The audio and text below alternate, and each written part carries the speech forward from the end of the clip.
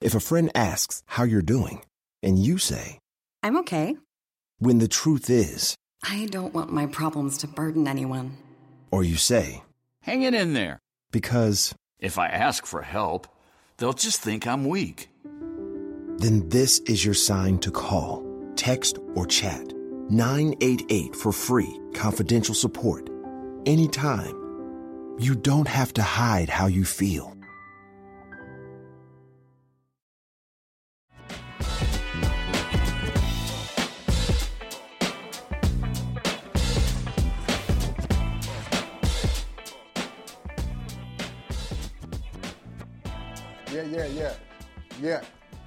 Yeah.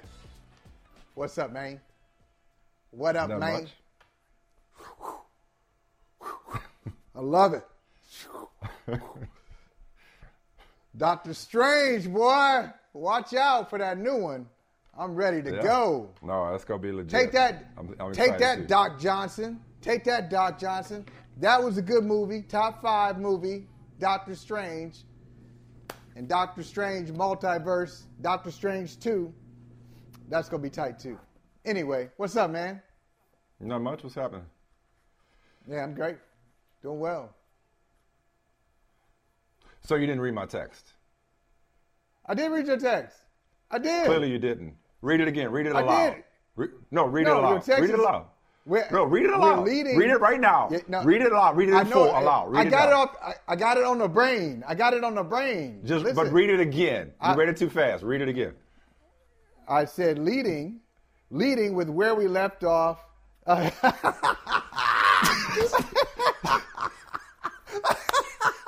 you looking at gee whiz. No, read it aloud. Read it aloud. Yeah. For everybody. Yeah. So everybody. Michael Smith, before we started, hey, you read my text? Yeah, I got it. I'm talking to my kids before the show starts, like 5 minutes before the show starts. Oh, yeah, I got the text. Leading with where we left off yesterday, good. And with your most recent additions, Brady. Yeah, okay. But then there's this little part, 2 words that I just kind of glossed over. It said, you start. Okay. All right, man. All right. So,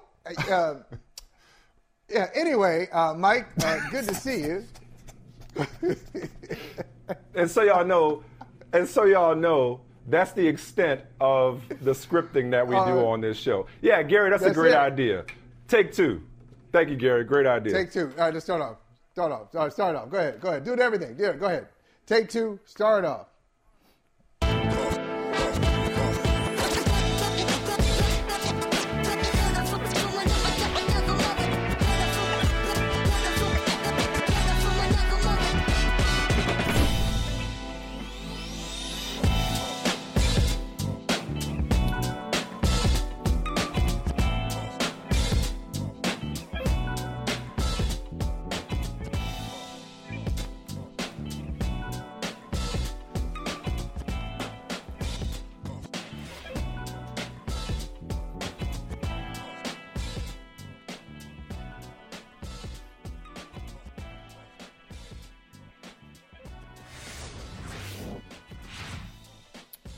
My brother, Michael Smith, great shirt. Happy Friday to you.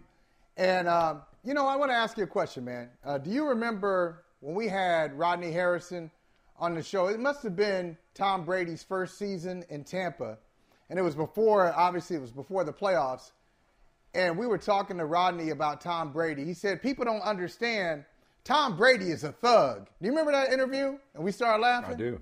I do. And he was, I never heard him he was described basically that way. saying, yeah, Tom Brady is a thug. So what he was saying was, look, you don't get to be Tom Brady playing at this high level, playing with several teammates, taking all those hits without having some toughness to you. There's the exterior, there's the facade. I'll put it that way. And I'm not putting this on Brady. It's no criticism. There's a facade of Brady, what people think he is, and then there are people who are able to go back into the inner sanctum, into the rooms behind the storefront, and see what makes Tom Brady tick. And they understand he's extremely competitive, he's extremely intelligent, and at times, as Ben Volen is writing about in the Boston Globe, and I told you, This man is cutthroat. Now, both things, as Michael Smith, my friend Michael Smith likes to say, both things can be true. So Bruce Arians can be an ally and see an opportunity to set up one of his former players for success. That would be Todd Bowles. Hey, Todd Bowles, I'm going to step down and I'm going to allow you to be the head coach because you deserve to coach a real team with good players and a great quarterback like we have right here. That's true. That can be true. And it also can be true that Bruce Arians had no choice but to step down because Tom Brady kind of engineered this thing to get what he wanted. So Ben Volin in the Boston Globe, for those who don't know, Ben Volin, he outlines it using sources including Mike Florio, Rich Ohrnberger. He's got a source close to Brady. The story is in the Globe, and it's really tracing the timeline from when Brady originally announced his retirement, this plan by the Dolphins to bring in Sean Payton as the head coach, Brady as part owner temporarily until they could temporarily until they could work out a deal to make Brady their quarterback. This was all going in motion until at the same time Brian Flores drops his lawsuit, his racial discrimination lawsuit against the Dolphins and others. And so the Dolphins are looking at it saying, wait a minute, we're going to bring in Tom Brady, a white part owner. We're going to bring in Sean Payton, a white head coach, and Brian Flores, our fired black coach, is going to accuse us of racial discrimination. May not be a good look. Pause. Put that on pause. Then that's when Tom Brady had to start thinking, okay, what am I going to do now? Because his plan was to get out of Tampa and go to Miami. Tampa, all the things go in motion. And he winds up unretiring Bruce Arians out of a job. There it is. I'm sorry. He's a thug. I'm sorry. Yeah. It was this John Singleton movie that I like. Rest in peace. I was watching it. It was on Netflix the other day. I've seen it a million times, but you know I like to rewatch movies over and over. It's this movie called Four Brothers. You ever seen it? Yes. It's with Mark Wahlberg, Andre 3000, Andre Benjamin, Tyrese Gibson. Yeah. Yep. There's a line from Mark Wahlberg that says, "It's not a good idea if it takes you longer to say it than it does for you to think it." And that's what this story reminds me of. I mean, all of it, listening to you, and it's not, you're relaying Ben Volin's reporting. I read his article as well. I read him piecing together, connecting dots, and piecing together other people's reporting to construct a timeline of Tom Brady's 40 days in the wilderness, okay? Just listening to you say it, though, it's so far-fetched. And I'm not saying that Tom Brady's not a thug. I'm not saying that Tom Brady is not manipulative. I'm not saying that Tom Brady is not a schemer, that Tom Brady is not capable of being a puppet master. But so many things had to happen, and so many things didn't need to happen. Okay, I'll give you another T word. Let's go chronological. I'll give you another T word. How about tantrum? How about tantrum? Isn't there a middle ground between announcing a retirement and forcing your coach out if you really don't want to play for Bruce Arians as a condition of you coming back? Isn't there a middle ground there than retiring? Like, okay, you just had a sweet, beautiful conversation with your kids, okay? Yeah. You know how it goes, where your kids will throw a tantrum when you don't give them what they want, and once they finish throwing a tantrum, you're like, okay, now what? What's your next play? What you gonna do now? So Tom Brady retires, lets you and Ben Volin and other conspiracy theorists tell it. He retires because he doesn't want to play for Bruce Arians? And when he comes back... I haven't gotten to the Dolphins part yet. I haven't gotten to the Dolphins part. But that's why he retired. I'll get to that ridiculousness in a second. I'll get to that ridiculous in a second. I'm going chronologically. So he retires from the Bucs, but ends up coming back on the condition that Bruce Arians is no longer the coach, okay? Which we've already talked about this. I told you, call me naive. I'm not buying into that conspiracy because there's a middle ground between quitting on the Bucs and returning to the Bucs 40 days later if all you wanted was a different coach and for Bruce Arians to move upstairs. So that's part one. Concurrently, is this deal with the Dolphins. The only thing I buy into is that Stephen Ross is always up to no good. That much we know. Okay. Between tanking, between trying to bribe Brian Flores to tank, between his infatuation with Brady, as we know, and tampering with Brady or trying to get Brian Flores to tamper with Brady, to now this cockamamie scheme about bringing Sean Payton from the Saints, which would require draft compensation, and bringing Tom Brady first as a front office executive and owner, and then on the part owner. Part owner was also mentioned. Right. Okay? Yes. Which I'm glad you said temporarily, because I'm pretty freaking sure you can't circumvent the salary cap. I'm pretty sure there's a rule somewhere. Yes, I feel like I read that somewhere, where a player can't own part of the team. So they would have got him in under the auspices of ownership and management, only to then negotiate with the Buccaneers on draft compensation to trade for him. Do you know how ridiculous this all sounds? This sounds so ridiculous. And then my favorite part of the story, and I'll give it back, my favorite part of the story. Go ahead. The lawsuit messed up everything per the source. The plan to hire a white coach, and you referenced this, but I just want to read it. The plan to hire a white coach and a white team president without going through the Rooney Rule probably wouldn't fly once the Dolphins were sued for racial discrimination. Oh, it wouldn't fly once they were sued for racial discrimination as before they were sued for racial discrimination? As opposed to that? When you hear it and when you read it, it seems like, why couldn't the dude have just changed his mind? Why can't it just be that simple? Okay. Why couldn't he have just changed his mind? Okay. This is so ridiculous. They would have never pulled this off. Well, Bruce Arians said when he was still the coach, 5 first-round picks. It's bad for business. We wouldn't trade Tom Brady. Come on, man. I see you in Miami in 23, TB12. We who? The Bucks. We who? Hey, listen, this is so right. That's what I'm saying. But that's look. This is such a reach. I got a Doctor Strange shirt. I should have worn a Mr. Fantastic T-shirt because y'all out here like this. Y'all out here like this right now. Like no. Hey, listen. It's National the more Poetry. I think about it, the less sense it makes. International Poetry Month. International Poetry Month. I wouldn't know that. You're the resident poet between the two of us. I wouldn't know that. Let me quote a poet that we both respect. You don't understand my words, but you must choose. So come, choose life or death. Look, the bottom line is, man, choose the ball. Choose the sword. Yeah. Choose the sword. All right, look. You said it sounds ridiculous, right? You said it's conspiracy theory. I'll tell you what sounds ridiculous. Can I tell you what sounds ridiculous? Tom Brady says, 1 week he says, you know what? He didn't say retire, as Volan points out. He never used the word retire. I've decided not to do that competitive dance. Okay. He says that. Mm-hmm. The next week he says, well, you never say never, even though, bruh, you said never last week. Then he does a dance for the next 3 weeks. Right. Then he comes back. But wait. Oh, we're not done yet. He changed his mind. He just happened to change his mind. Tom Brady retires. Mm-hmm. Within a month and a half, Tom Brady retires. Tom Brady decides he doesn't want to play. He doesn't want to retire. And then a couple weeks later, Bruce Arians, given the gift of Tom Brady returning, not Blaine Gabbert, not Kyle Trask, Tom Brady, Bruce Arians says, it's March. And, I was just sitting here thinking, you know what, man?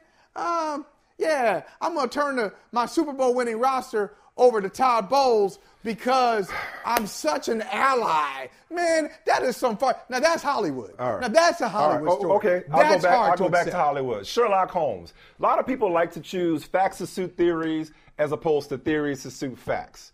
And because none of y'all are capable of action. But Mike. Oh, okay. Oh, we're not capable. That's the first thing you said that I agree with. Bring the condescending thing on. None of us, unlike Michael Smith, we're not capable of doing what? Go ahead.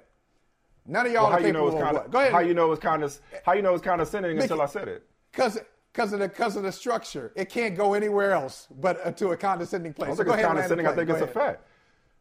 Go ahead. Because y'all aren't capable of making sense of what is what otherwise doesn't make sense. Like, why would a coach walk away from a Super Bowl winning roster that late? Okay. No, that's not condescending. That's a fact. Because you're not capable of making sense of it, you have to reach for theories and reach for conspiracy theories. Because, like, well, why would Brady retire for 40 days when we thought he was done? Why would Bruce Arians walk away why would a coach walk away this late from a Super Bowl winning roster? Michael, I'm saying, okay, so you're telling me all of it's a conspiracy. All of it is. It is. Michael. Okay.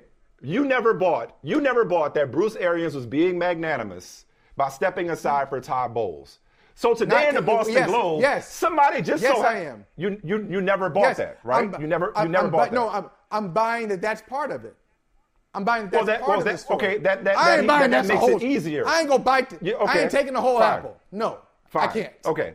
And it just so happens that somebody decides in the Boston Globe today to write something that supports your theory that there's more to the story. So let me just make sure I understand. Let me make sure I'm capable of understanding. Okay. You're telling me that but for Brian Flores' bombshell lawsuit, that Tom Brady is, if not part owner and a front office executive of the Dolphins as we sit here now, he is now the quarterback by virtue of a trade with the Bucs?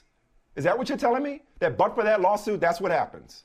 In the craziest of all seasons, I find it a little hard to believe that this was that simple. Right, okay. And if Brady thought it was going to be that simple, then he's not as smart as I thought he was. Because nowhere does it seem like it would have worked to begin with. Forget about Brian Flores. This is so ridiculous. And I understand the dot connecting. But this is not like a picture that I can make out with these dots as being connected. And maybe I'm not capable. Maybe I'm not sophisticated enough. Maybe I can't see the forest for the trees to be able to see, be able to buy what y'all are selling. But tell me where this would have worked. It's just all of it's just people just trying to fill in gaps. They're trying to fill in gaps. Oh, there's a 7-hour gap. Phone records are missing. We got to fill in the gaps with information. It's like there's a 40-day gap here. What must have happened in that 40 days to make him change his mind? That's what this is. Mike, look, you can say it's reaching. You can say it's connecting the dots. And I know Ben Volin. I know his work. I've gone back and forth with Ben Volin on radio and on TV. So he doesn't need a hype man, but I think Ben might call it reporting. Well, I don't know.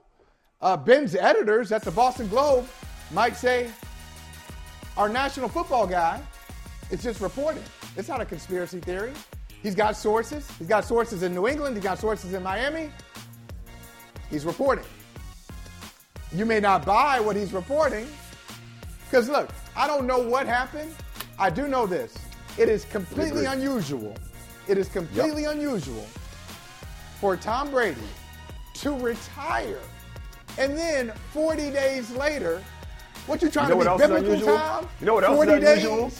You know what else is unusual? The owner of one team. Did the devil take you to the top of the temple? Bringing him on as a part owner as a way. Bringing him on as a part owner as a way of backdooring him into the quarterback position. I mean, there's moving parts, and then there's this. Come on, man. Come on. This might have been some harebrained idea on the part of somebody in Miami where they pay for tanking games. Or Brady. But reality, nah. Or Brady. He's a thug. In the multiverse, this happens. Not in real life. Dive into the start of summer at Whole Foods Market. Check out their Summer Splash event with sales on fresh organic produce, organic strawberries, and a fan-favorite sale on Ben & Jerry's and Talenti. Explore deals on grill-friendly meats like organic air-chilled chicken breast, beef and chicken kebabs, all with no antibiotics ever from our meat department. Plus, grab easy sides from prepared foods and cool off with refreshing drinks. Kick off your summer and shop in store or online at Whole Foods Market today. Shame on me for saying it's a two-man race and disrespecting Giannis. So then I gave a lot of thought to it today, and I said, you know what? I got it wrong. Not by saying it was a two-man race instead of a three-man race. Michael, the truth is it's a one-man race. This MVP race is not much of a race when you really, really think about it. I will repeat what I said for those who may have missed it, or I'll repeat it for the cheap seats. You would have to be crazy to look at what Nikola Jokic is doing this season and not easily, without hesitation, without losing sleep, without second-guessing yourself, put him in as your MVP for the second straight season. It should be 1, 2, and 3 on almost every ballot. But if Jokic is not your one, you got to explain to me what I'm missing. Vincent Goodwill, it is so good to see you, my brother. 35 points, 13 rebounds, 6 assists, and 4 steals against Memphis last night from Nikola Jokic. For the season, some of these thresholds are just mind-boggling. First 2,000 point, 1,000 rebound, 500 assist season ever. We'll touch on that in a second. I know those are somewhat arbitrary thresholds, but just go with it. First player to average 25, 13, and 6 in a season ever, and he's averaging 27, 14, and 8. He's also the first player in the top 10 in points per game, rebounds per game, assists per game, and field goal percentage in the last 50 seasons. Wow. In short, Vinny, is it a done deal? And like I said, would it be crazy? Like I said a while back, would it be crazy or even criminal at this point to vote for anybody else? I would say it's likely that Jokic is a back-to-back MVP. I wouldn't say it's criminal if you decide that, hey, Giannis might be the best player in the game of basketball and he's playing, his best ball on a team that has real championship aspirations. Or you could look at Joel Embiid and say, how do you expect anybody to make chicken soup out of that nonsense that he has over there, getting, buying a lemon and James Harden after getting, a car that never got off the lot and Ben Simmons. Yeah, I said it. What's the problem? Now, nothing at all. Nothing at all.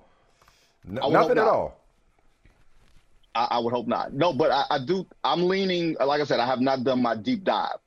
My ballot is due at Sunday at 11:59, and I think I will be going up to 11:58. I will say this. The only thing that gives me pause, especially when going back-to-back MVP, and I'm a big proponent of history. I'm a huge proponent of history and what it means. There's not too many back-to-back MVPs that were not on championship contending teams. And this Denver team is not a championship contender. Hopefully they don't get knocked down the first round. Hopefully it's not a Dirk situation where you receive, well, I guess you can't because the MVP won't be named until July. But remember in the old days, if you won MVP, you normally got it in the conference finals because you were still playing, which meant you were a championship contender. And if you're not that, how can you say you've had such a profound effect on winning? I always go back to the Karl Malone stuff. You know how I feel about that. Let's not give MVP awards to people who are going to make us look like fools in 2 months. But I will say that Jokic, from the standpoint of performance, from the eye test, from the stats, from the advanced stats, I can't say that I would take it away from him if I chose to give it to Giannis or Embiid, because he's done nothing wrong. The Nuggets actually have more wins without Jamal Murray and Michael Porter Jr. this season, 48, than they had with them last season. I would argue that the lack of them being a championship contender, the difference between them being a championship contender and a lottery team is him, which speaks to his value. Michael, did you have something that you wanted to say on this? Because I was actually going to pivot to a related topic that Vinny just alluded to, but if you have something on MVP, okay, cool. The only reason I reacted that way, you'll love this, Michael. The only reason I reacted that way when you said about James Harden is because that's where I wanted to go next. The least of Joel Embiid's concerns right now is probably MVP, given that I think I read where James Harden in the month of April is 15 for 45 from the floor. Those first 4 games, what I was saying they're the best duo in the league. It feels like a lifetime ago, Michael Holley. Yeah. But more than anything, they didn't have Matisse Thybulle in Toronto. Right now, that's a 4-5 matchup that if I'm a Sixers fan, I'm dreading right now. They better pray they move up in the standings these last couple of games, because Toronto is for sure that proverbial team in Eastern Conference nobody wants to see, least of all Philadelphia, right, Vinny? I don't know who Philadelphia wants to see in the first round of the playoffs, unless maybe it's the Bulls, because they beat up on the Bulls. The Bulls have no answer for Joel Embiid, as if anybody else does. But they just look like a team that's teetering right now. And for James Harden to be, in the words of Daryl Morey, the most talented offensive player we've ever seen, he's certainly having a whole lot of problems just 2 years removed from that label. And they're doing a disservice in a second straight year. It is a disservice to the season that Embiid has had. Embiid had what I thought was going to be his best career season last year, where your production matches up, where you play enough games and your body holds up and everything else. And then he came back and had a better year. So I understand his frustration when he's talking about, man, if y'all don't give me MVP, I don't know what else I can do.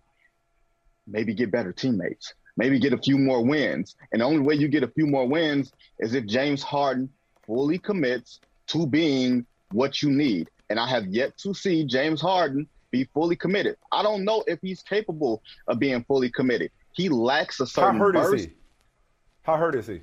Is he hurt or just old? You know what I mean? Like, think about it. In the load, the latter usually leads to the former.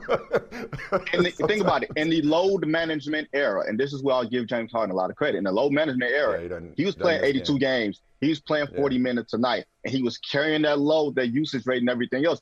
Sooner or later, that bill come due, and it does not look like he is ready to pay it. Now, maybe he can pay it in ones, but it doesn't look like he's actually really, really ready to pay that bill, or he's not. Or what happens is, to me, when guys have that first hamstring injury, like a Kevin Johnson, a Magic Johnson, it's really, really hard to get that burst back. You kind of have to change your game. And I don't see James Harden changing his game or treating it with the appropriate fear that he should. It's almost like he's not taking it seriously.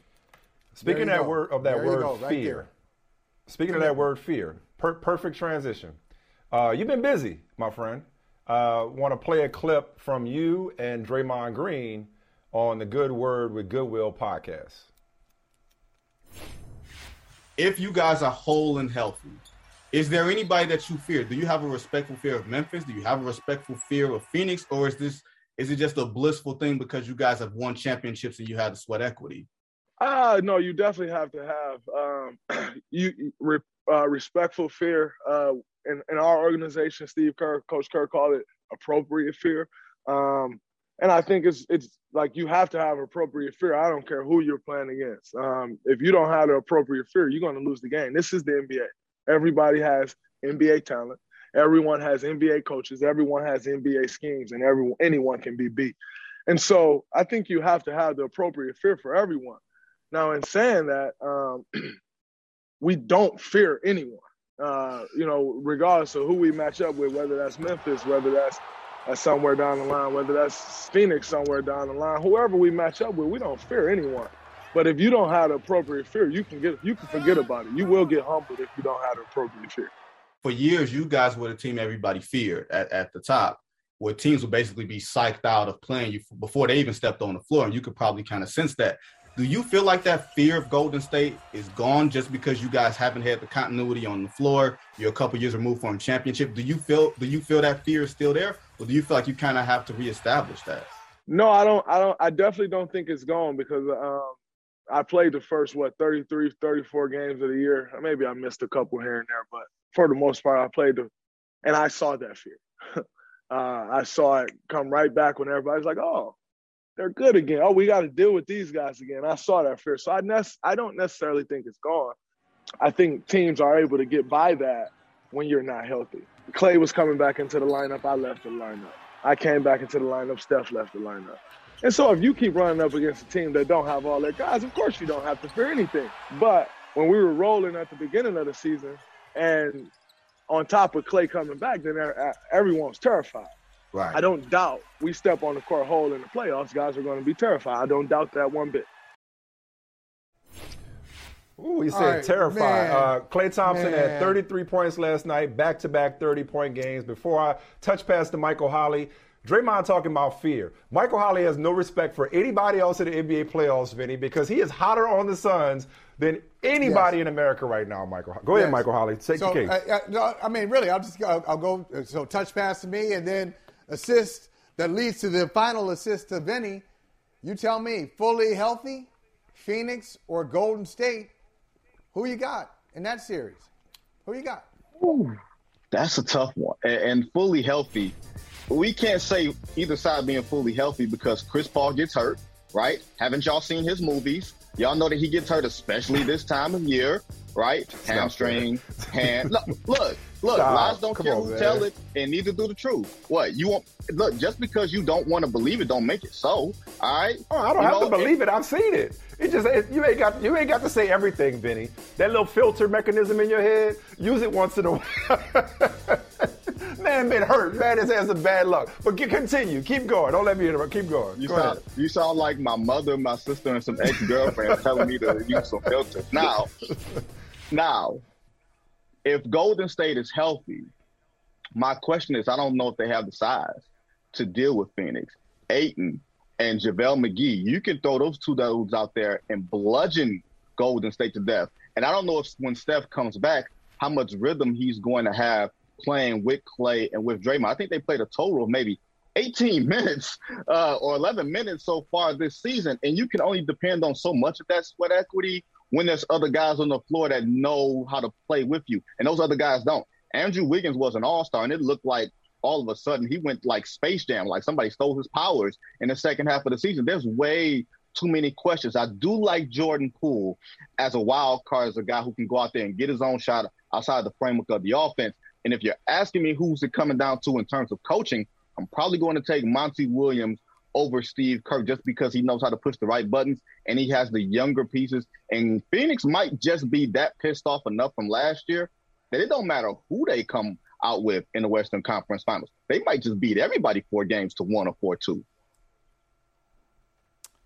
I like it.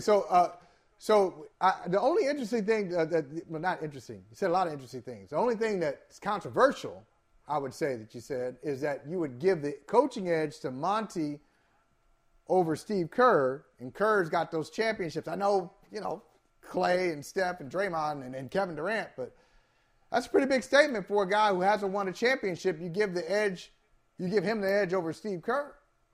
Can you bring those championship rings in the room with you on the floor? Does that give you like a little extra with the referees? Does that help you know your team more? It doesn't. Monty Williams knows his team. Even when they've struggled, and it hasn't been very often this season, he's figured out what buttons to push. When Devin Booker was slow, when Chris Paul was out, he's been able to weather that a little bit better. And there's no shade to Steve Kerr. We're talking about a guy who was named one of the 15 best coaches or greatest coaches in NBA history, and he's done a lot of great things there. But if you don't have the horses and you don't have the bigs and you don't have the continuity, I'm not sure what any coach can do outside of Ty Lue or Eric Spoelstra, who I think are the two best in-game adjustment coaches in basketball. That's no shade to anybody else. I'm just not sure what anybody could do in that situation outside of those two guys. Last thing before we let you go for now, because we're going to see more of you later, brother, is Monty hands down your coach of the year? Man, I went on Twitter because I was talking to some coaches this morning, and they were like, yeah, Monty is the guy, hands down. And I was like, man, is it that easy? And it might very well be that easy. But there's like 7 or 8 guys that I feel like legit have a case. Taylor Jenkins, a guy who we wouldn't know if he popped up with a sign that says Taylor Jenkins because he's that nondescript, has a very good case in Memphis. Eric Spoelstra has a very good case. J.B. Bickerstaff in Cleveland, a very good case. Ty Lue, have you seen what he's done with duct tape and hope with the Clippers? There's a lot to talk about. There's a lot to discuss. Another guy who nobody likes, Jason Kidd, has done a better job with this Dallas team than Rick Carlisle, a guy who we says can really coach. He made Udoka and Boston. It's a lot of great candidates out there, but it might be Monty's year because they robbed him last year. I didn't rob him. I voted for him, but they voted for Tibbs because Tibbs. Hey, there's one thing. I know we're going to break, and we'll see you later. I was wondering, in the time between now and when you come back, can you find? I don't know if you've seen Karn anywhere. Karn Phillips. He's missing.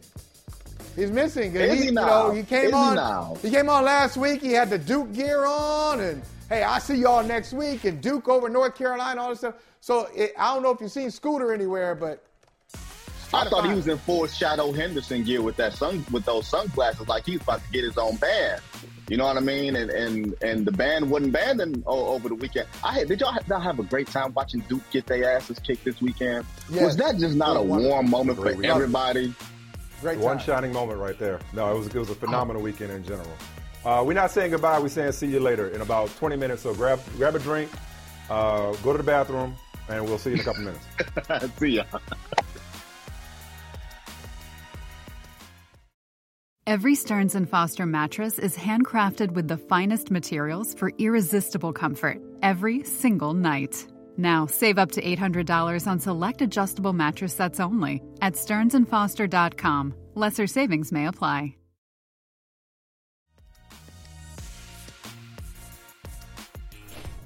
I am as sore as I expected to feel, but it was amazing to have. Like I was telling the team, all week, come game time, it'll be a different deal. My adrenaline will kick in. I'll get into my own little world, and I'll get after it. And it's about the training that we've done is to have the stamina to go. I'm going to be sore, yes. That's just the way it is. But the training cycles that we've had to make sure that I have the stamina to keep going. And it's only one round. We got 3 more to go. It's a long way to go, and a lot of shots to be played. Love that mentality. We got 3 more to go, because that's spoken like a man who plans on wearing red and contending on Sunday. But round 2, so far not so good.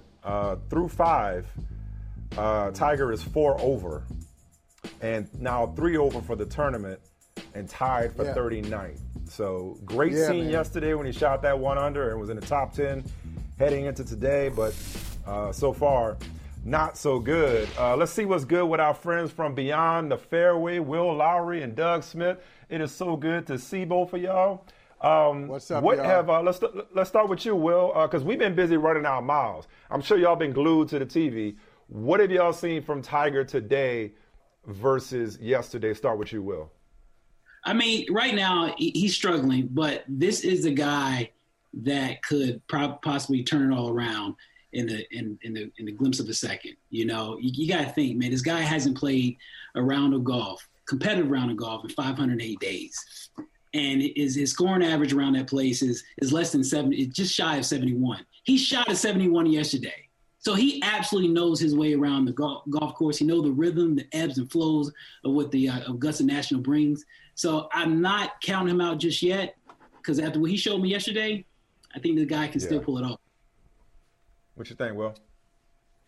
Well, Will's a little more optimistic than I am at Tiger Woods.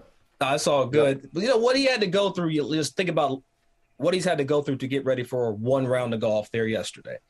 And I think people are forgetting and they're discounting what he had to do once he left the golf course to get ready to play in today's round. He spent hours in ice with his physios, with his trainers, stretching. He's done more work since he's left the course than any other player in the field just to get ready to go. I thought we saw a tired Tiger Woods. I thought we saw a hurt Tiger Woods. Now you look at his scorecard. He bogeyed at the first, bogeys at 3, 4, 5, and then he's righted the ship there already on 6 and 7. But that's the stretch, Mike.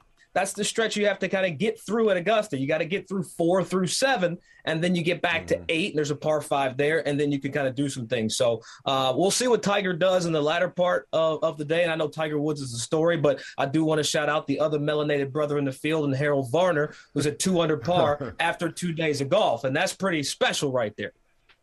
No, I appreciate that from you, Doug. Just want to point out, look, yesterday was a great omen. It was the 11th time that Tiger shot under par in an opening round at the Masters. The last 10 times he did it, 9 top 10 finishes and 4 of his 5 wins at Augusta. Of course, he wasn't coming off a catastrophic car accident, but nonetheless, as you mentioned, Will, he knows his way around. But Doug, I just want to ask, Michael and I talked about this the other day when he first announced that he was going to play. Like, it was a victory, not just for Tiger, but for all of us, for golf, for the sport, for, sports fans everywhere, the moment he teed off yesterday. So even if he were to, worst case scenario, miss the cut or were to continue to struggle the rest of the tournament, just how significant is it for you, Doug, and then you, Will, of course, to just see Tiger back playing competitive golf? 13 months ago, the guy couldn't walk. People claimed he was out. He was done. Again, Will and I talk about the kind of the roller coaster ride of being a Tiger Woods fan over the years. But I think you cannot, I tweeted yesterday, it was impressive. It was incredible. The fact, not that he played, that he was able to walk. Look, this is one of the most difficult terrains to traverse in golf. And a guy 13 months ago, 500 days out of golf, was able to get up and down those hills, hit the shots off the side hill lies, and play golf. Look, to play the game. I think we all should be very excited and be very proud of what Tiger's been able to accomplish in just over a year. Yeah, I mean, if you think about, the things that he did yesterday, I mean, he was in some of the categories that, guys have been playing all year. He only had 2 bogey yesterday, and that was only 8 and 14. Stuff like that or people are in their season, they're in their prime right now during the season. And right now, man, it's so impressive because it tells you that I hate to sound so cliche, but he really has the heart of a champion. And I also think he has something else to play for. I mean, his son Charlie is getting a bit older now, and I think he wants to share some of this spotlight, this victory, this round around Augusta with his son. And I think this is something that we all should be taking notice of. Absolutely, Will. All right, no question. Will, stay right there. I'll start with you, and then we'll kick it back to Doug. So we're talking about Tiger right now, and he's 46. He'll be 47 later this year. And, yes, it's an accomplishment that he's out there walking and he's playing golf at a competitive level. But as he gets more comfortable, are we to expect it? Well, is it too much to expect? I'll say it this way. Is it too much to expect Tiger to keep ascending as a golfer? I mean, I haven't seen this before. I've seen it with Tom Brady in football. He's better theoretically, better in his 40s than he was in his 30s. I can't remember a golfer doing that. Will, first you, and then Doug. What do you think? I think we can accept that. If you remember, just short of 13 months ago, 12 months ago, a guy by the name of Phil Mickelson, at the age of 50, won he won the PGA Championship. And Phil Mickelson, who's that? I don't know. He's got cancer. Right now he's the ghost of golf's past. But but as of right now, you see where he ascended and his game is getting better and better. And I can't put that past Tiger. Like I said, this guy is probably in a class of his own. He's one of one. And to say that he has a few years younger than Phil, to think that he possibly can't do or exceed more than what Phil's done at that particular age, I wouldn't put it past him. It's a tough one. I think of guys like Kenny Perry initially, contended for a green jacket there at like 48 years old at the time. I think back to Jack Nicklaus. He won his final major or final Masters at 46 years old. Tiger's now 46. And Michael, I know as Tiger ages, we like to count out the old guys, but at Augusta National, that one place on that one course on that one property, you got to understand, all the amateurs aren't going to win. There's probably another half the field that just don't have what it takes to win at Augusta coming in to the week. Okay, so now a 91-person field's only cut down to 40 people. There's then those folks that are going to be around like a couple seasons ago. We saw Francesco Molinari, Jordan Spieth, Brooks Koepka, Tony Finau all in the hunt. They fell by the wayside there on the back nine on Sunday. So when we're talking about Tiger and how he's going to be and the prowess that he'll continue, I think Augusta will always be a place that he can compete. Now, when we talk about other events, the U.S. Opens, Open Championships, different PGA Tour stops week in, week out, I don't know, to your point, Michael, if Tiger will be able to compete. He'll be able to play as he gets better and better, but he's not going to be that 2000, 2001 Tiger and not even the 2019 Tiger ever again. You already shouted out Harold Varner III, who's at 2 under. Dustin Johnson just went into the clubhouse 2 under as well. Who else do each of you, back to you, Will, and then Doug, who else do each of you have your eye on as we head into the weekend? I'm still excited on Cam Smith. Cam Smith he has 2 wins this year. And he has, speaking of Tiger, he has a chance to do something that only Tiger has ever done, which is win the Masters as well as the Players in the same year. And that hasn't been done since 2001. So Cam Smith, I want to ride his wave for a while. You still got Dustin Johnson. We also have, the guy that nobody realized that he won in 2016 could possibly have a chance to win again, which is Danny Willett. And he's familiar with that place as well. So I'm excited about these guys. I think it's a conglomerate of the new age of golfers as far as first timers versus old timers versus trying to redemption from the COVID space. So I think I'm a fan of Cam Smith. Let me put that out there. Yeah, Will been on the Cam Smith train for like 2 weeks now. So I see you holding strong, Will. You know, Michael, like I'm looking at the leaderboard. You go the top 10. Let's just talk about it. Danny Willett, Charles Schwartzel, Dustin Johnson, Hideki Matsuyama, and Colin Morikawa all have majors under their belts. And the first 4 that I mentioned have they all have a green jacket in their closet. So I think this field is wide open. You can't discount the world number 1 in Scottie Scheffler, regardless of how you think he ascended to number 1. That's what it is. That's facts. But there's just a lot of tried and true veterans, you know, in this field. And right now you go all the way back to even par. You count guys like Tommy Fleetwood and Webb Simpson there. So, you know, I want to make a call. I went with Brooks Koepka pre-week, and, you know, he's let me down so far. But I think coming into the week, I like Sung J M. I'll just be honest with you. He plays every week. He doesn't miss it. He's always in top form, it feels like. He's always near the top of the leaderboard. I think he's going to par the hell out of it, and because that's what it's going to take, you know, getting out of here this week. Bunch of pars. Man, I could listen to you two brothers break down golf all day. The podcast is Beyond the Fairway from the Golf Channel. Will Lowry, Doug Smith. Appreciate you guys so much, man. Thank y'all for coming through. It's been too long. Let's catch up soon. Yeah, I know. Michael, when you coming on? We gotta right this wrong, man. We gotta right this wrong. He owes you an appearance. That's right. Yeah. I'm still a little wounded by the initial look over, but I think I'm ready now. I think I'm ready. Okay. To get back. Are you guys going to Tahoe? Yeah, with a hat this year. Yeah, sunscreen. With sunscreen, yes, for sure. Hey, you know what? Mike, I'm bringing you some shoes this time because your shoe game was trash. My lips are starting to feel normal now, so yes. Yeah. You talking about my shoe game? Yeah, I'm talking about your shoe game in Tahoe. We're going to have to rectify that this year. No, it was bad. It was bad. And my dad gave me shit for having a glove in my back pocket. He was like, I had the glove on. He was like, you got it on. I was like, I'm trying to look like I know what I'm doing. He's like, no, you did the opposite. You look like an amateur. Yeah, you look like you had. You like you was watching somebody's kids out there. That's what you look like, somebody's granddad. So we're gonna fix that, bro. I was like, is that Michael Joseph? Is that you, Michael Joseph Jackson? Thanks, guys. All right, have a good one. Every Stearns & Foster mattress is handcrafted with the finest materials for irresistible comfort every single night. Now, save up to $800 on select adjustable mattress sets only at stearnsandfoster.com. Lesser savings may apply.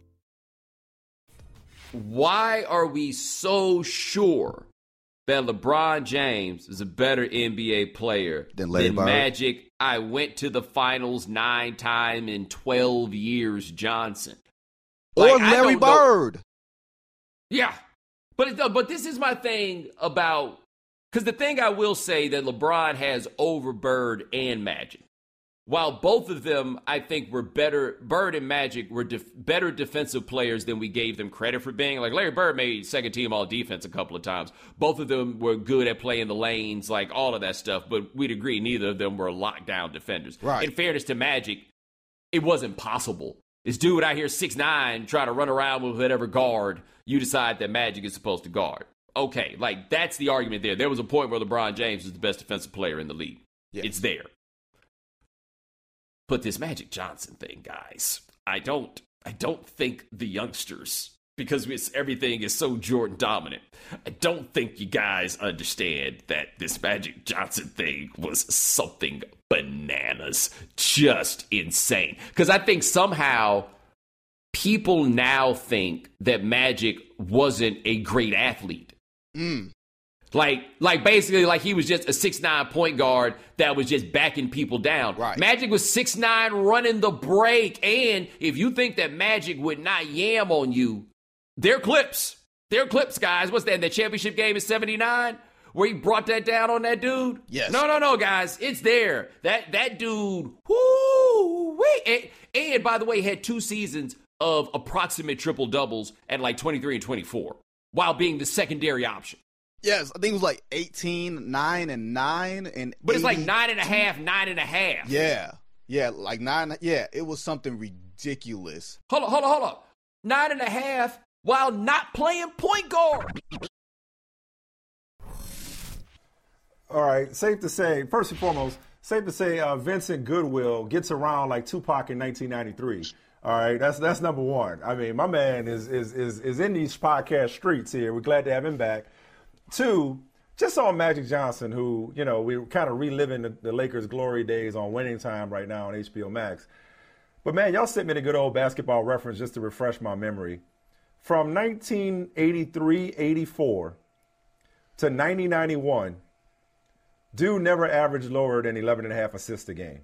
It was regularly at 12 and 13 assists a game. And God only knows what he would have done had he not announced and retired with HIV at, 31, 32 years old. And so I think, Vinny, I wonder if Michael knows this. I'm fond of saying that Michael Jordan is underrated because in the LeBron James GOAT conversation or debate with Jordan, Jordan's all-around game gets overlooked in an effort to celebrate LeBron's all-around game. Most people acknowledge that Kareem oftentimes has been left out of the GOAT conversation. So I'll use that same word with you. Have we managed to underrate Magic Johnson, the greatest point guard of all time? Is he underrated, you think, these days? I think we don't talk about him with enough layers. I think we simplify it to saying the greatest point guard of all time and just ending it there. You know what I mean? Like, this ain't like he's just Dr. Dre just making beats.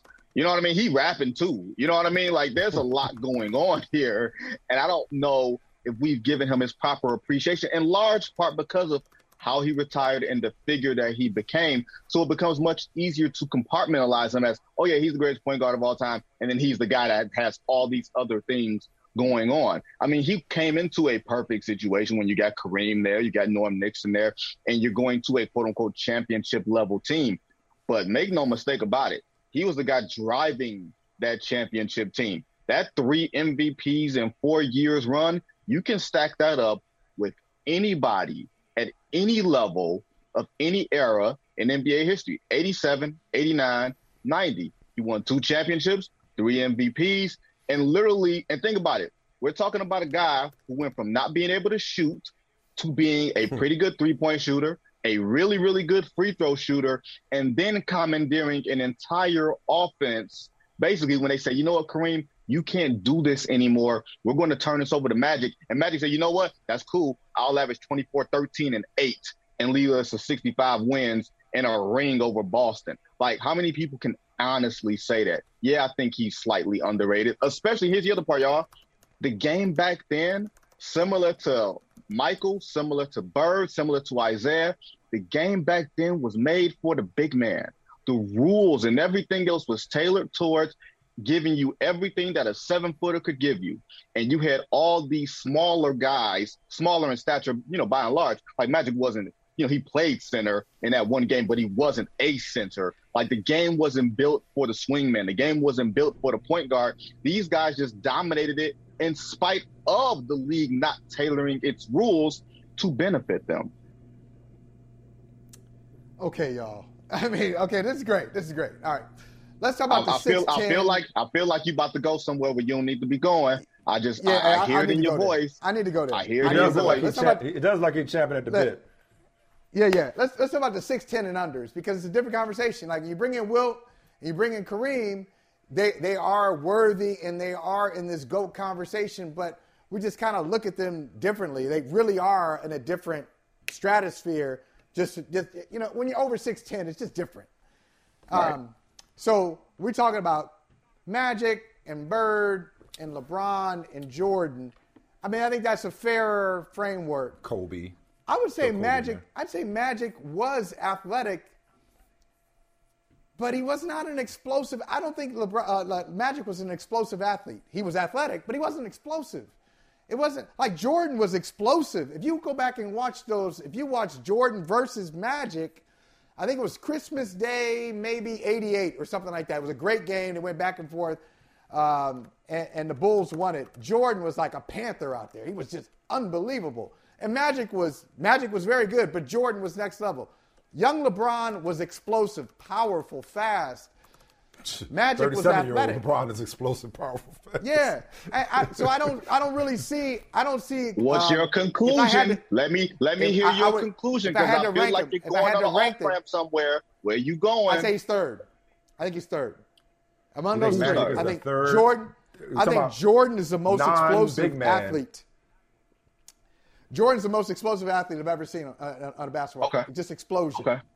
Jordan's first. But when you say third, you're talking about GOAT. You're talking about GOAT under. I'm talking about non-center GOAT. In terms of athleticism, I go Jordan, LeBron, and then I go Magic. As far as greatness, I think Jordan and LeBron are here, and I think Magic is there.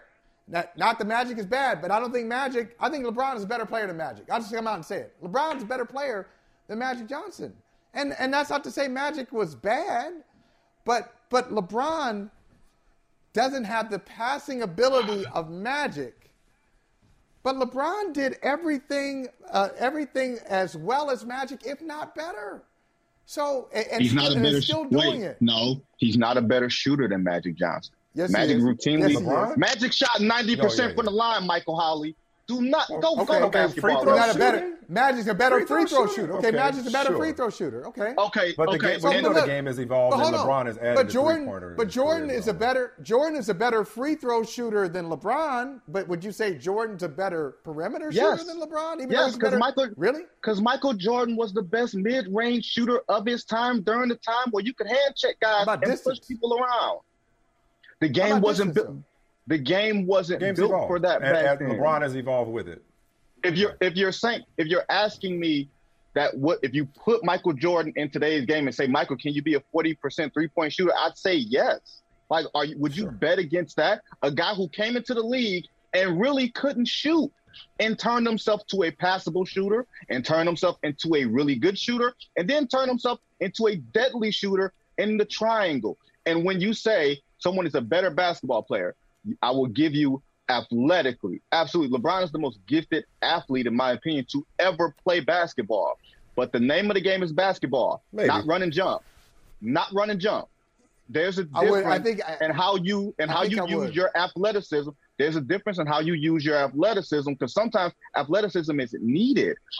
I can point to Larry Bird and say that his quick twitches and his eye reflexes are more important than how quick and fast he was off of his feet. As long as you know where you need to get to and how you need to get there, I don't care that you're doing it in a Ferrari or if you're doing it in a van. Yeah. I love your question. Well, that's the dude. I was just going to say, Mike, just real quick. I love Vinny's question about would I bet against Jordan. First of all, that phrasing alone, my answer should automatically be no. Would I bet against Jordan? No. But I would bet against Jordan being a 40% three-point shooter is pretty good. Just for context, I don't think Trae Young, who is a great shooter, I don't think Trae Young is a 40% three-point shooter for his career. Hold on. Man. Okay. I will give you this. When Michael returned in 96, you can check it, Michael Smith, on your computer. When Jordan returned in 96, his first full season back, 41%. Why do I feel like that wasn't like some nerd shade? Why do No. You I can check it, Michael Smith, on your computer. No, I know you got your laptop up. That's all. All right. And I believe also in 91, he shot 40% from three. Speaking of shooters, though, the dude I wanted to, before we move on to contemporary conversations, the dude I did want to bring up, and you shouted him out in the podcast with Bo, and I started to listen to the whole thing. It's always good when y'all together. Was Larry Bird. You're talking about baddest man on the planet, 3 MVPs himself in the 80s. It took me a long time. Right. It took me a long time. There was a little Stevie Wonder action there. It took me a long time to cede starting small forward duties to LeBron James on my all-time team. Because I was one of the last people to give that up to LeBron over Larry Bird. You shouted out Larry Bird in the overall GOAT conversation. Was that to suggest that you still think you still have Bird above LeBron, or you just wanted to mention like, hey, Bird doesn't get the love he deserves, much the same way that Magic doesn't get as much love as he deserves? I think it depends on what we talk about when we talk about greatest. Are we talking about longevity or are we talking about peak? And if we're talking about peak, Bird's 3 MVP run where he wasn't taking as many threes as he could have taken, even though he was still shooting what he was shooting. His numbers match up to the best of LeBron. Now, LeBron was LeBron was a better one-on-one defender. Bird was as equal a passer. Bird was a better shooter. And so I think it's a lot more closer than what people think. And then in that fourth year that Bird didn't win MVP, that year was better than the third year that he won MVP. It was just that magic average 24, 13, and 8. So it's not like I think sometimes with guys like that played in that era, they only played 13 years. So the totals get inflated a little bit in this era. And for me, sustained excellence is great. It's wonderful. But how great are you when you are at your best? That's the conversation that I'd much rather have than an accumulation of statistics. Yeah. I know it sounds bad, but I think when you're talking about peaks, we're having a completely different discussion. And Bird is just as high up in there as LeBron James. Yeah, no, you're right. That's fair. That's a fair place to leave it. You know what? And I'll leave it. I'll give it back to you, Mike. I'll just say this. That's a good point, Vinny, on Larry. You know, Larry was robbed like the last few years of his career between the foot injuries, heel surgery, between the back injury. It was just tough. Like even Larry hurt. One of the best games I saw Larry Bird play, it was his last season, 91-92 season. Against Portland. And he could, against Cleveland in the playoffs. That was his last series. They lose to Cleveland in the conference semifinals. He could not move. They really positioned him at the top of the key, and all he did was like point to people and dish dimes. He had like 14 assists. I mean, he was just a guy, because of his toughness and because of his smarts, he was still able to be effective even though his body betrayed him. So, yeah, it'd be better to have this conversation. If he had like 3 or 4 more healthy seasons, now we having a nice little barroom brawl over the best player ever. But once again, you got to consider the time. You got to consider the time. And think about it like this. Think about how much we've progressed as a nation. 3 brothers on here talking about putting Larry Bird on the wall. What would Sal be saying right now? Sal and Pino. You know what I mean? Think about what we're doing right now. What would Bugging Out be saying? What would Bugging Out? So listen, we gotta get to current times real quick before we get you out of here, Vinny. I know you got somewhere to be. You got places to see and people to do. Thank you, Blaine. So speaking of longevity, speaking of longevity, most points per game by a player in his 19th season or later. LeBron 33.3. Kobe, 17.6. Kareem, 14.6. And that is where LeBron will end the season with the second most points per game ever, 30.3 points per game, 8.2 rebounds per game, 6.2 assists per game, 52% field goal at age 37. He is now done for the season. Michael Holley, I guess you spoke it into existence. It happened gradually and game by game, but LeBron has officially shut it down. He is done for the season. In addition to that, Anthony Davis had some thoughts. He had some stuff to say to Dave McMenamin, saying he doesn't know what the Lakers are thinking when it comes to trading him. And he pushed back on the narrative around him that he is injury prone, saying, what was I supposed to do about somebody falling into my leg or stepping on somebody's foot? And last but not least, just trying to do all the Lakers housekeeping here as they head for summer vacation. Last but not least is Russell Westbrook, who Mark Stein said the Hornets are a team to watch. I'm like, why would they be a team to watch when they're already a team to watch? Why would they ruin it? Russell Westbrook may be concerned, according to Ramona Shelburne, with the stigma of a contract buyout. That his prideful nature could prevent him from accepting a contract buyout from the Lakers, and that people close to Westbrook expressed pessimism that he would accept a buyout. So having laid all of that out for context, Vincent, we haven't talked to you since the Lakers have been officially eliminated. Take it wherever you want to go. Any of those storylines or anything else you want to add to this flaming pile of crap, this dumpster fire known as the Los Angeles Lakers? I'll try to hit it and quit it as quickly as possible. But what I will say is, with Russell Westbrook, did he not see the way that where the league was going for the past 4 to 5 years, 6 or 7 years? Like, this is not just the culmination of this season playing with Anthony Davis and LeBron and it not the math not mathing, but he refused to adjust and adapt his game to where the league was going. he was always going to be stubborn. So, no, are you surprised that Russell Westbrook is worried about what people are going to think, in terms of what his value is? Because basically over the past few years, he could only measure his value in terms of triple doubles, because it wasn't in terms of winning basketball. It wasn't in terms of winning plays. And now he does not want to be the scapegoat. Now, just because he's wrong doesn't mean that he's the only person that's wrong there. Yes, Anthony Davis, there has to be some responsibility. Even if there's not fault, there's responsibility in how you take care of your body. If you talk to people around, there will be people who say, Anthony Davis is not as serious about this as he should be, as much as his generational talent dictates that he should be. Just because you have that level of talent, you're gifted and everything else, does not mean that you are satisfied with one championship. So I think he might be one of those guys. To interject real quick, I'm sure you read the article and saw the quotes. You're calling BS on everything he said, saying that the injuries could have been worse if not for the work that he put in. He knows how committed he is in the offseason. Sounds like you're saying, not really, dude. You don't even really, some people think they're working hard and they're really not. They don't even know what hard work looks like. Are you suggesting that what he's saying and the pushback against the criticism is he doesn't have credibility in that area? I put it like this. As someone who watched Grant Hill go through injuries and watched Penny Hardaway go through injuries, there's some things that, your body is just built a certain way.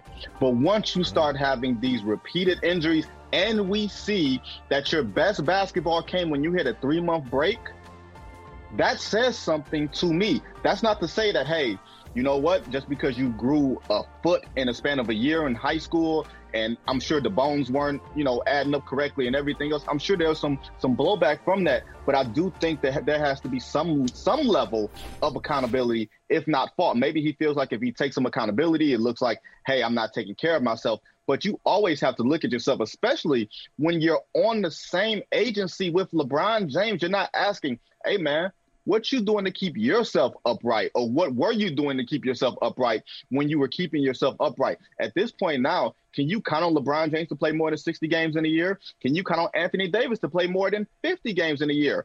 I would take that bet. Vinny, I'm going to ask you this, and I can't believe I'm going to ask you this question. I have been, as Michael knows, I've been a pretty consistent Anthony Davis critic, but it's not even criticism anymore. It's more comedy. I'm just amused by Anthony Davis more than anything now. But I went back and I looked at the terms of the trade and just reviewed that trade they made with New Orleans. So it was, they gave up Lonzo Ball, they gave up Brandon Ingram, they gave up Josh Hart, and they gave up a bunch of draft picks to New Orleans. And they got Anthony Davis. Do you think they won that trade? I mean, I know they won a bubble championship. Do you think they won that, the Lakers? Did they win that Anthony Davis trade? Just all things considered, everything it cost them, where they are right now. Yeah, they got a title out of it. Was that the right move to make? Okay, you tell me what other move that they were going to make. You tell me where New Orleans is right now, even though they're in theoretically a better spot because they'll be in the play in them. Yeah, but they don't have a championship on the back of that. They got a better future. Are we sure? Are we sure? Yes. Are we sure about that? Are we sure? Because look, I like their coach better. I like a couple of their pieces better. But to say they have a better future as if you're going to bank on them to win a championship before the Los Angeles Lakers. And I'm not even a Laker fan by any stretch. But the Lakers, traditionally, guys, found ways to get stuff done. I've never seen it happen with New Orleans. Not to say that it can't happen. But to me, when you make the trade and you get the best player in the trade and you win a championship out of it, regardless of what happens on the back end, you kind of won the trade. Do you think, let me ask you this. Do you think Anthony Davis now, and look, I don't know what the answer is. That's why I'm asking you. You talk to folks all the time. Anthony Davis, if the Lakers were to move him, he said, hey, I don't know what they're going to do. As a matter of fact, I love the quote. He goes, I don't know. What I don't know what they're going to do. But if they were to trade him, would they get the same type of haul that they gave up to get him? Like, could they go to any team right now and say, hey, Anthony Davis is yours for the taking? What you going to give me? What kind of goodies are you going to give me in return? What could they reasonably expect?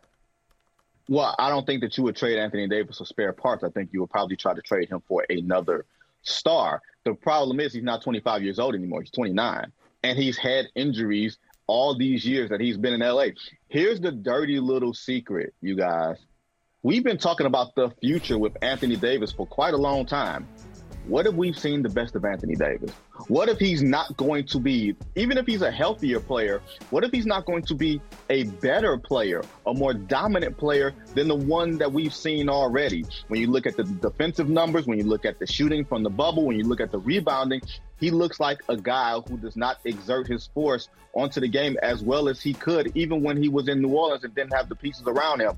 So at 29 going on 30, what can you reasonably expect from someone like this who has this amount of mileage on his body? He already has his ring. He already has his money. He's expressing some morsel of doubt about where his future holds. If you get traded from LA, you tell me how things go up for you from there, because I have yet to see it. Vinny, always a pleasure to see you, brother. Pleasure to listen to you. This is great basketball conversation, man. And we will talk to you next week. It'll be play-in time. We see you next week. Play-in tournament. Big one tonight, Cavs and Nets. Huge game. Still work on that Eastern Conference seeding. But, yeah, it gets real next week, man, so we appreciate you. Thank you. Always, y'all. Pulled double duty with us today. Every Stearns & Foster mattress is handcrafted with the finest materials for irresistible comfort every single night. Now, save up to $800 on select adjustable mattress sets only at stearnsandfoster.com. Lesser savings may apply. Mike, of course, we spent a lot of time yesterday unpacking the amended lawsuit from Brian Flores, in which former Cardinals coach Steve Wilks, former Titans assistant Ray Horton joined him as plaintiffs. Yeah. Also joining as defendants are the Cardinals, the Titans, and the Houston Texans. More allegations against Stephen Ross as it relates to him withholding severance pay. The Texans for not hiring Brian Flores and instead going with Lovie Smith as retaliation for filing a lawsuit. Of course, the Mike Mularkey side. So we're still processing all of this, and who better to process it with than our good friend Shalise Manza-Young from Yahoo Sports, from our New England Patriots days. It's a big old family reunion here. I just saw Shalise in New York. Shalise has obviously been out front and outspoken when it comes to this issue of black coaches. Wondering what your major takeaway was from the amended lawsuit that we learned of yesterday, the new plaintiffs. I think first and foremost, I was glad. We knew it was coming. There had been reports for a little while it would be only two men, but there's strength in numbers. Up to this point, it's been easy to paint Brian Flores as just like a bitter black man who was upset that he lost his job. And it's harder to do that when more and more men join the class. So first and foremost, just not relief necessarily, but again, there's strength in numbers. If one person makes an accusation, you can work overtime to try to discredit them. But if three people are making similar accusations, it becomes harder to do that. And the Mike Mularkey thing is amazing. Critical. I was saying yesterday, it's up there with Bruce Arians. Skepticism aside, Michael Holley, I was saying it's being an intentional and deliberate ally or accomplice even, and really putting words to it. And again, the fact that he was not prompted to offer that anecdote, which is like, hey, any regrets in your career? And he picked that one. I mean, that's critical. Amazing. Go ahead, Michael. It really was something. No, I was going to say, and as you both know, Shalise and Michael, the NFL has a pattern when it comes to controversy. When it's controversy, particularly when it comes to black folks and women, the first thing is to say, no, that didn't happen. We didn't do that. Mm-hmm. It's cover their ears, cover their eyes, cover their mouths. Oh, no. This is baseless. This is not true. Then there's usually some type of program, some type of Band-Aid that the NFL throws out there. This is just in a vacuum. It's not connected to anything that we've been accused of. We were just thinking about a program for diversity. We were thinking about this. And then the next step is generally some type of settlement, quiet settlement that usually doesn't match the intensity of the original complaint. So concussion settlement, Colin Kaepernick settlement. So that's a long way of saying, Shalise, do you think that the NFL, because now more people are talking, as you said, strength in numbers with Brian Flores, do you think the NFL will attempt to settle something with Brian Flores and now Steve Wilks and Ray Horton? Because the more people start talking, intentionally or unintentionally, the more uncomfortable this thing is going to get. I think they can attempt to make a settlement with them, but as I started feeling it before, and then Mike and I get to talk to Flo in person at that summit in New York City that we went to a couple of weeks ago, and it strengthened my resolve. Flo is not the one. I think he is in this to the end. I don't think that the NFL can put him in a room and say, hey, look, here's a blank check. Tell us how many zeros you want on it. I don't think, I think he has the spine and he is made for this fight. And I hope that's what it happens. Of course, everyone has a price. I was talking to a friend the other night and he was not wrong when he said that. Everyone does have a price, but I don't think it's going to be so easy as just saying, Brian, what about 60 million? What about 125 million? I don't think it's as simple as that. I really think that he has seen over the years, he's experienced it himself over and over again, that coaches that look like him do not get a fair shake. They are asked to do these interviews that are complete sham interviews, and he doesn't want it to happen anymore. He knows he himself is a very capable coach. He knows Steve Wilks and Ray Horton and numerous other coaches are capable coaches who just happen to be Black, and they keep being excluded from the hiring by NFL owners and team presidents and GMs. And that's just one issue that the league is confronted with. One set of chickens coming home to roost. The other one is, of course, the letter from the 6 attorneys general, led by Letitia James in New York, where, of course, the NFL office is located, taking the league to task and offering to put the full weight of their offices, their collective offices, behind any investigations, if not prosecutions, when it comes to mistreatment and discrimination in accordance with any minorities, but specifically along gender lines. What would you take away from that letter and some of those revelations that, of course, were also reported in the New York Times, I believe, in February?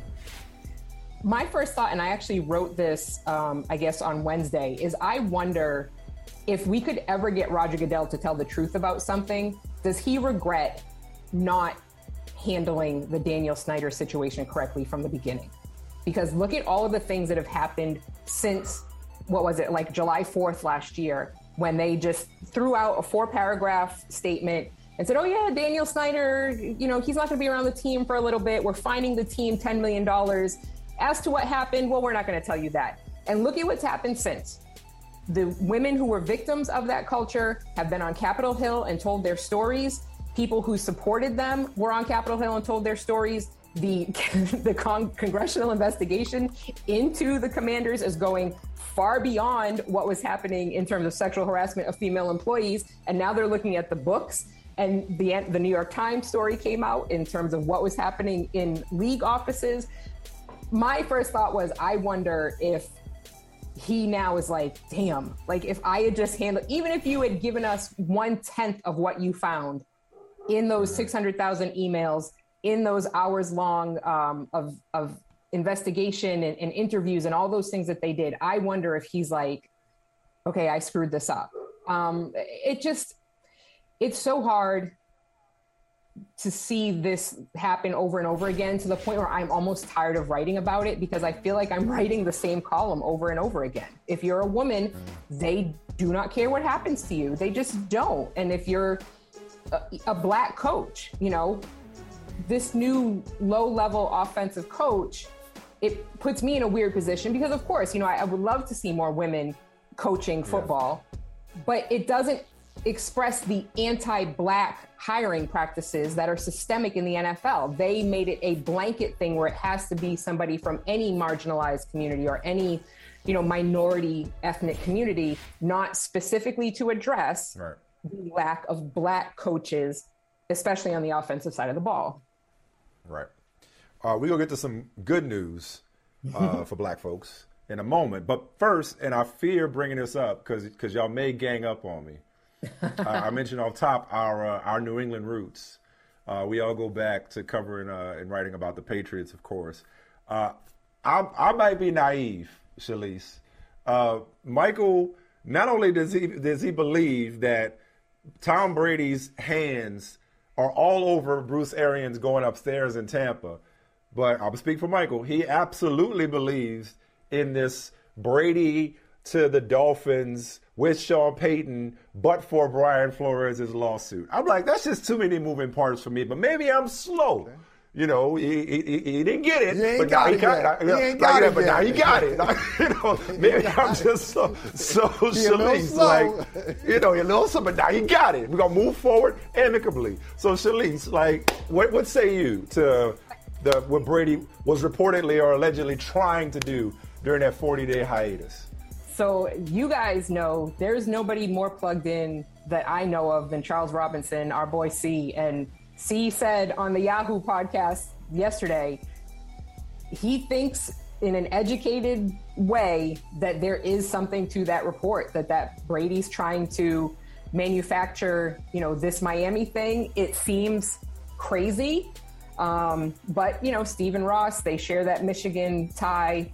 And if you're going to own something, you may as well own part of an NFL team, because at least for now they print money. But the thing with Arians, it's just so like, without him actually coming out and giving a definitive thing, because I don't think he's done a real interview, until him coming out and saying, you know what, I sat at home and after talking to Giselle and after talking to my kids, and I really just had that ache. And he hasn't said that yet. So you're just leaving the door open. Yeah, you're leaving the door open for us to be conspiracy theorists and to say, if you look at the timeline, he retired, then all of a sudden he unretires, and then a week or two later, Bruce Arians is like, hey, I'm leaving, I'm retiring too. There's a little smoke there. Yeah. A lot of real smoke. quick. It's a lot real of quick. smoke It also circles back to the Brian Flores question, because like, if this is what Stephen Ross had up his sleeve and would have done this but for Brian Flores' lawsuit, circumvented the Rooney Rule again, then add this to the pile of evidence not that he needs any more, but to support the lawsuit. Go ahead, Mike. Mike, I was just going to say this. Remember, you mentioned a John Singleton movie earlier. Let's go to another John Singleton movie. Let's go to Higher Learning. Remember, they're walking on campus.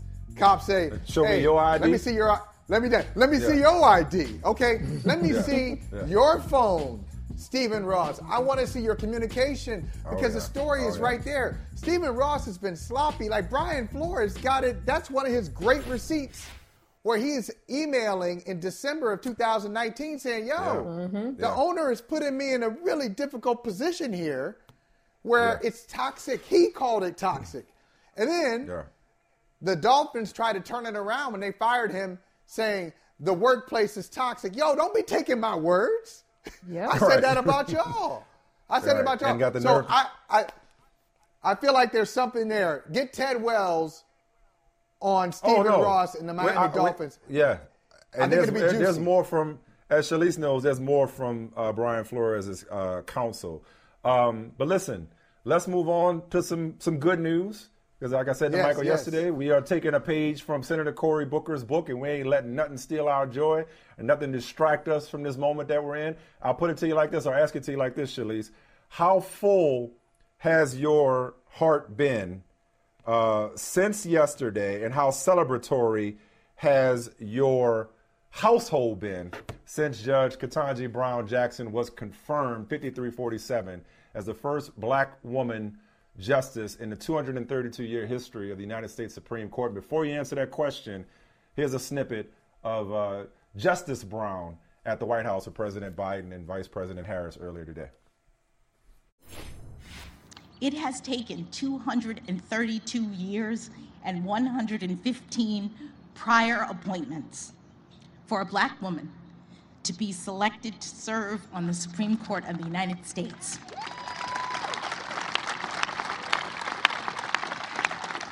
But we've made it.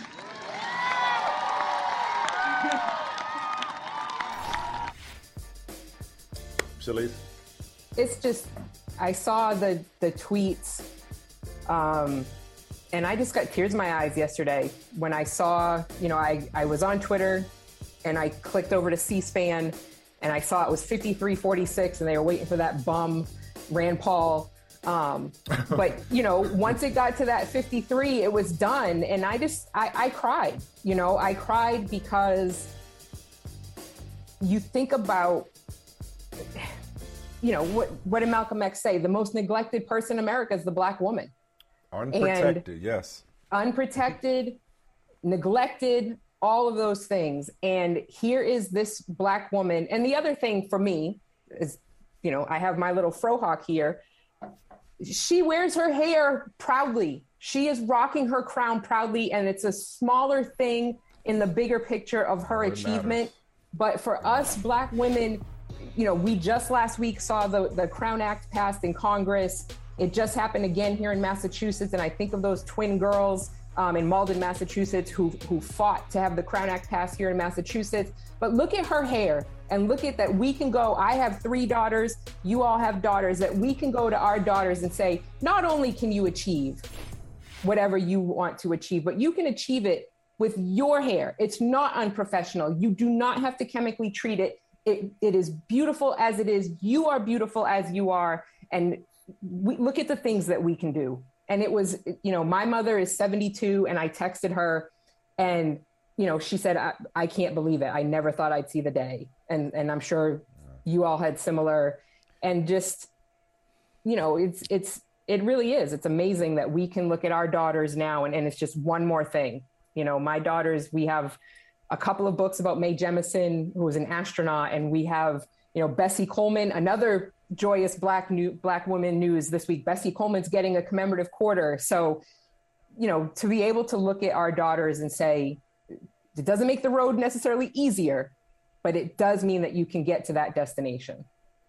Amen. That absolutely right. And, that's that's well said, Shalise and Michael. I'll just say this to you guys, just thinking about this, today, April 8th is my grandfather's birthday. Now, he passed many years ago. He passed in 1987.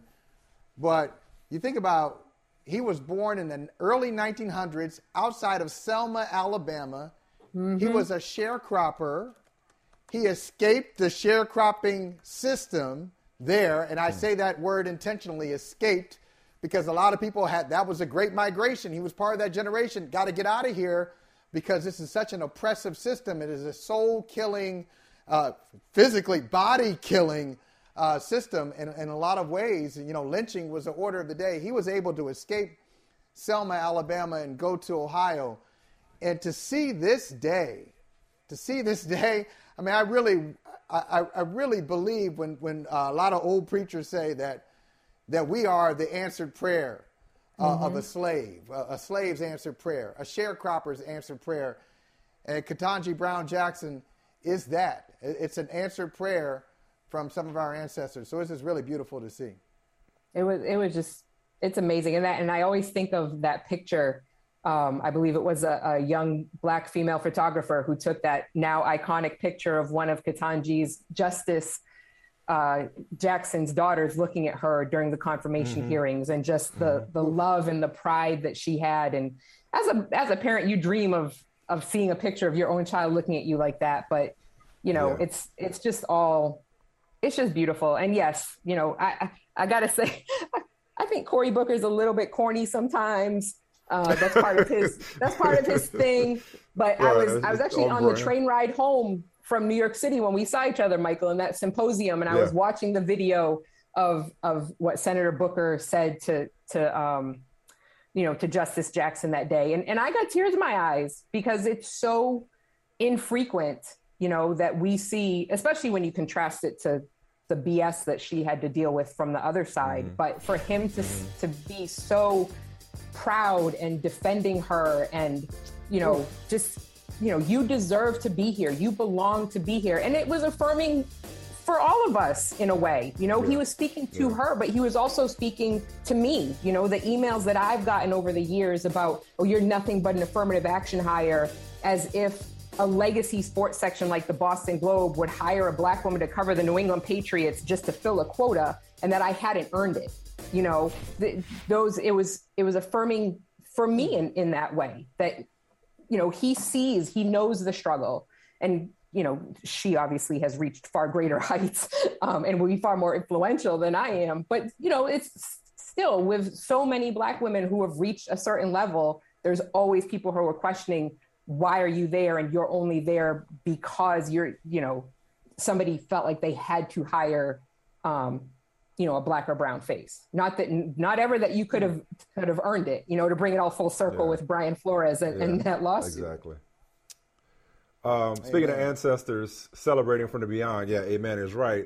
You know, my pastor grandfather, he taught me, and I know better than to preach when somebody's offered a word. We're done. Thank you, Shirley. So I'm not following that. There's nothing for me to say. Between you and Michael, y'all have covered it. There's no reason for me to speak after what you just gave us. Thank you so much. We appreciate it. Good to see you. Keep shining. See y'all soon. You too. All right. Now we'll have a selection from the choir. Every Stearns & Foster mattress is handcrafted with the finest materials for irresistible comfort every single night. Now, save up to $800 on select adjustable mattress sets only at stearnsandfoster.com. Lesser savings may apply.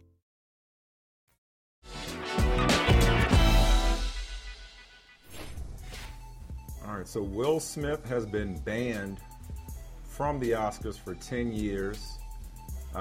He succinctly stated, "I accept and respect the Academy's decision."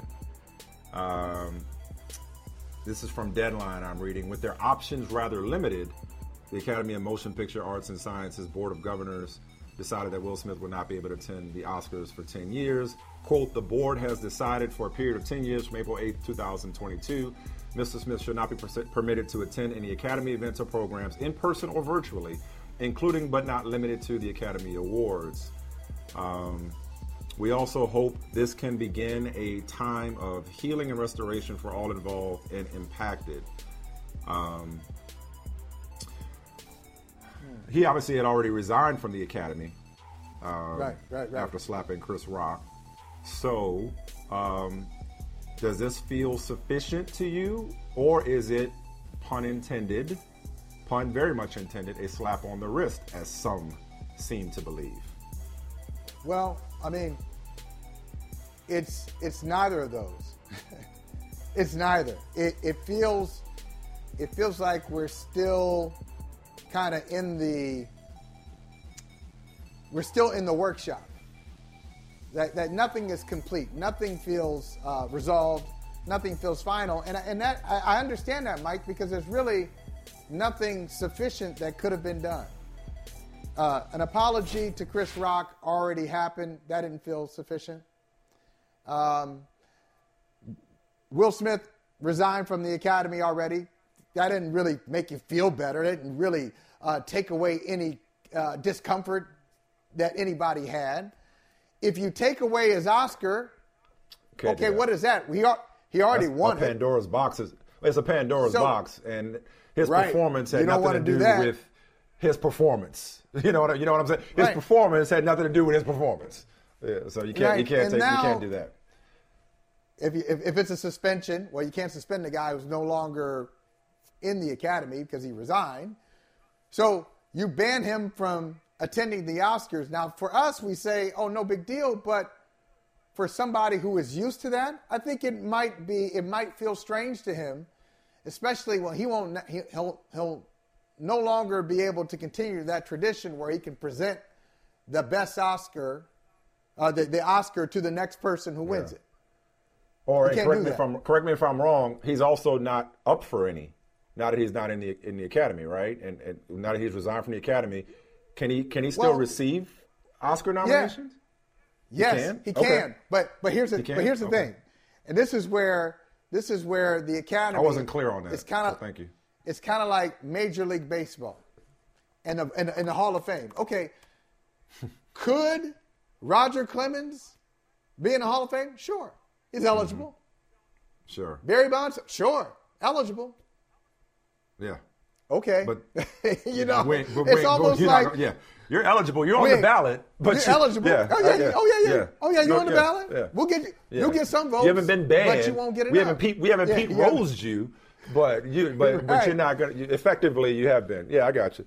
But I don't think there's any. I don't think there's any solution to this. I don't think there's anything that can happen. Well, there was one that will make. What is that? There was one. It was one, and it's been far enough for me to say something that's at least tongue-in-cheek. The only thing that would have been sufficient is if Chris Rock had gave him a two-piece. If Chris Rock had gave him them hands, then maybe we could have called it even. Then we'd be about square, okay? So other than that, nothing. Again, that's why I think Deadline led the way that it did, with their options limited. There wasn't something within reason that they could have done, especially since he had already preemptively resigned from the academy. But honestly, I don't even think anything else needs to be done. I'll answer my own question about it being a slap on the wrist. And I'll go back to what I said when it first happened, the day after, because I've said it since then, and I'll repeat it. It's like, not just for every action is there a reaction or equal and opposite reaction, but for every choice there's consequences. And I said it at the beginning. I know it kind of rubbed you the wrong way. I know some other people wasn't feeling it, but it still does. It still does. It's how I was raised. Don't start none, don't be none. So when Chris Rock decided to say something about Will Smith's wife, I get the setting, I get the occupation, I get the attire and the environment where they were, but that typically can result, that oftentimes can result in somebody getting angry or physically aggressive, if not violent. I also said that when Chris Rock made the choice to stroll up, when Will Smith made the choice to stroll up on that stage and assault and batter Chris Rock, then the consequences that ensued, he had to live with. And the consequences that he's dealing with are far greater than not being able to sit at the Oscars.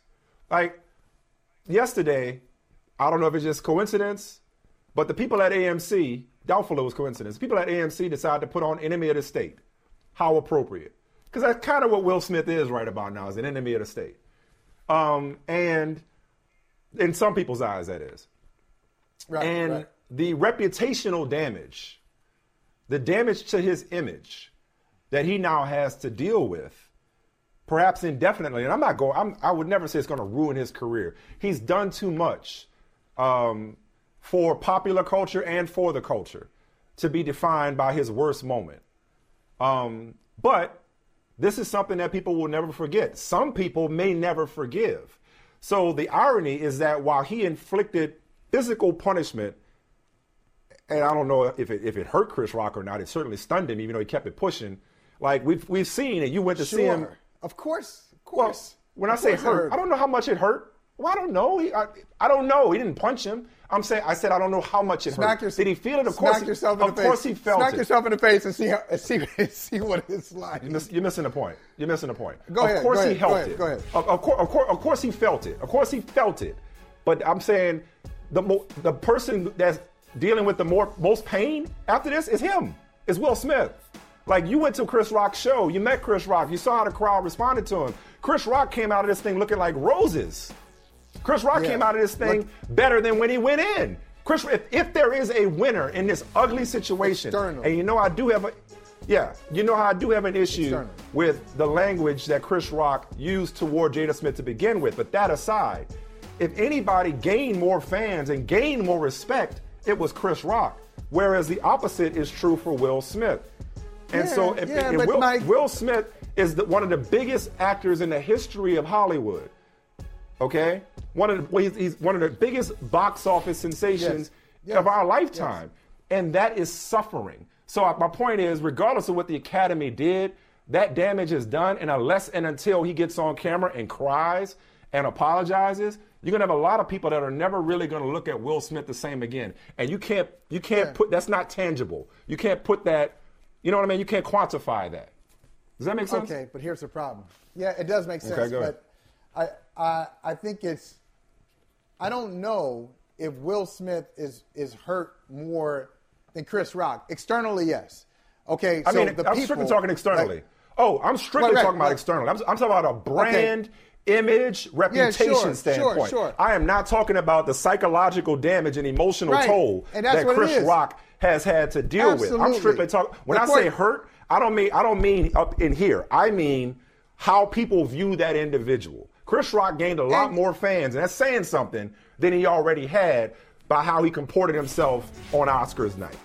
In spite of what he said to Jada Pinkett, Chris Rock was the victim in a lot of people's eyes, and therefore gained a lot of sympathy. Whereas Will Smith, his reputation may never be the same.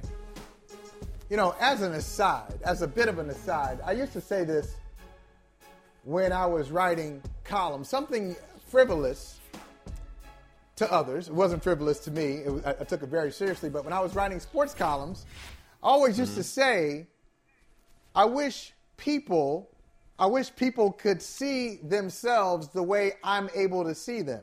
So I'm the one, and Shalise made a reference to it earlier. When I write a column and I'm getting responses from people all over. So people from the left and the right, people who are apolitical, people who are Muslim and Jewish and Christian and atheist. I'm hearing from all sorts of people. And I'd always say, based on the emails I would get, I'd say, wow, it's amazing how people who have completely different philosophies find similar things funny, who are outraged by similar things, who have a response, who have a kind of a universal response, but they would never see themselves that way. I get to see this, and that was, to me, that was one of the biggest gifts of writing a column, that I could see some similarities in people who would never think that they were similar. And I say that's a whole lead up, a roundabout way of saying, this situation has proven that too. It's amazing. It's not necessarily split. Now, I'm not saying people aren't on Will Smith's side, if you want to put it that way, but the majority of people, as you've just pointed out, and I agree with, the majority of people are saying, hey, Chris Rock handled this with grace, with poise, and Will Smith, hey, no matter how upset you are, you can't do that. I think the majority. Now, I don't know if it's 55, 45, or 65, I would agree with that. 35, but it's amazing how we can get to a place with certain things. It's hard to get a lot of people to agree on anything. With Chris Rock, it's unfortunate for him that this has got to be a tagline. This is part of his tagline, too. It's a part of his association for the rest of his career. Yes, he has come out with more fans and he has gotten some applause. More ticket sales, yeah. But he can't. But even from a career, they're both from on a career standpoint. No, they are. But I think from a career standpoint, I would say it's more of a psychological and emotional thing. I mean, again, far be it for me to speculate, but career-wise, I don't think this does any damage to Chris Rock's career. Well, that's why I said it's psychological and emotional. It's definitely humiliating, and he's probably still processing it. Meanwhile, Will Smith, from a reputation, the thing he's worked his whole life to build his reputation, shattered.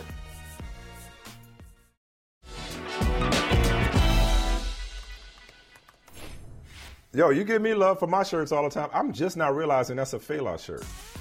Fela! Wait, stand up there. I can't really see it. Wait, you gotta stand up a little bit. Can you stand up a little bit? I can't. Fela. Oh, that's a good one. Yo, that's a good one, man. That's a really good one. Hey, next time read my text before the show starts. Read it carefully. Yeah, I will. Just to bring it full circle. Just read it carefully. Hey, read the whole text. Fela is a musician of a brother from another.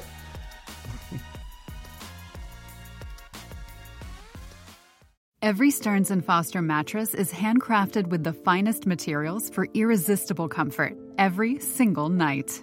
Now, save up to $800 on select adjustable mattress sets only at stearnsandfoster.com. Lesser savings may apply.